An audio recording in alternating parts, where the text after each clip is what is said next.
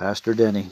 The joy of having an education, being wise. We're going to look at that today. Many a child who watches television for hours will go down in history, not to mention arithmetic, English, and geography.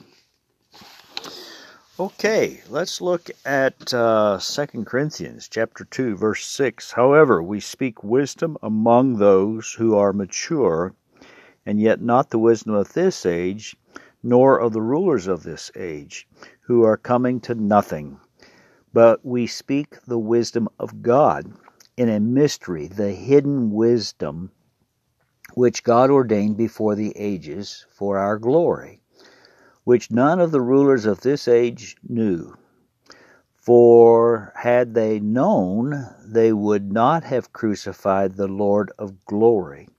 But as it is written, eye has not seen, nor ear heard, nor have entered into the hearts of man the things which God has prepared for those who love Him.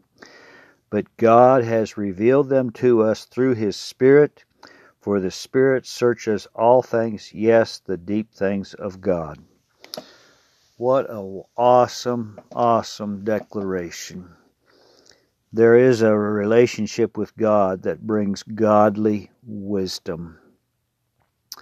And when godly wisdom gets into our spirit, we realize that eye has not seen, nor has not seen, nor ear heard, nor have entered into the heart of man the things which God has prepared for those who love Him.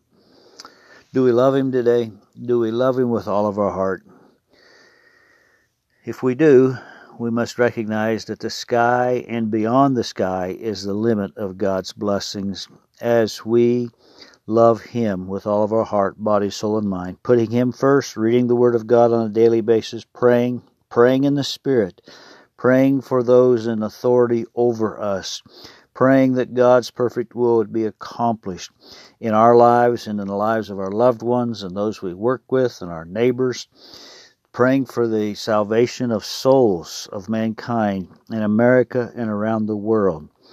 Yes, God wants to bring a tremendous blessing to us, but it has to be brought to us as we show our love for Him.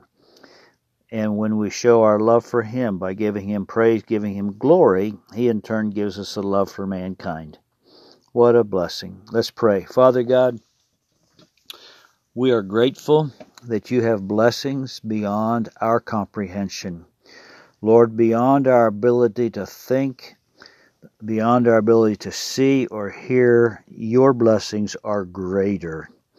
And may we declare the blessings of God, because the Holy Spirit searches our hearts. The Holy Spirit prays through us in a prayer language. Oh, Heavenly Father, thank You for sending that precious Holy Spirit. And we just desire to grow in the grace and the knowledge of the Lord on a daily basis. Lord, we pray for those who are going through sickness. God, that You would deliver them and heal them.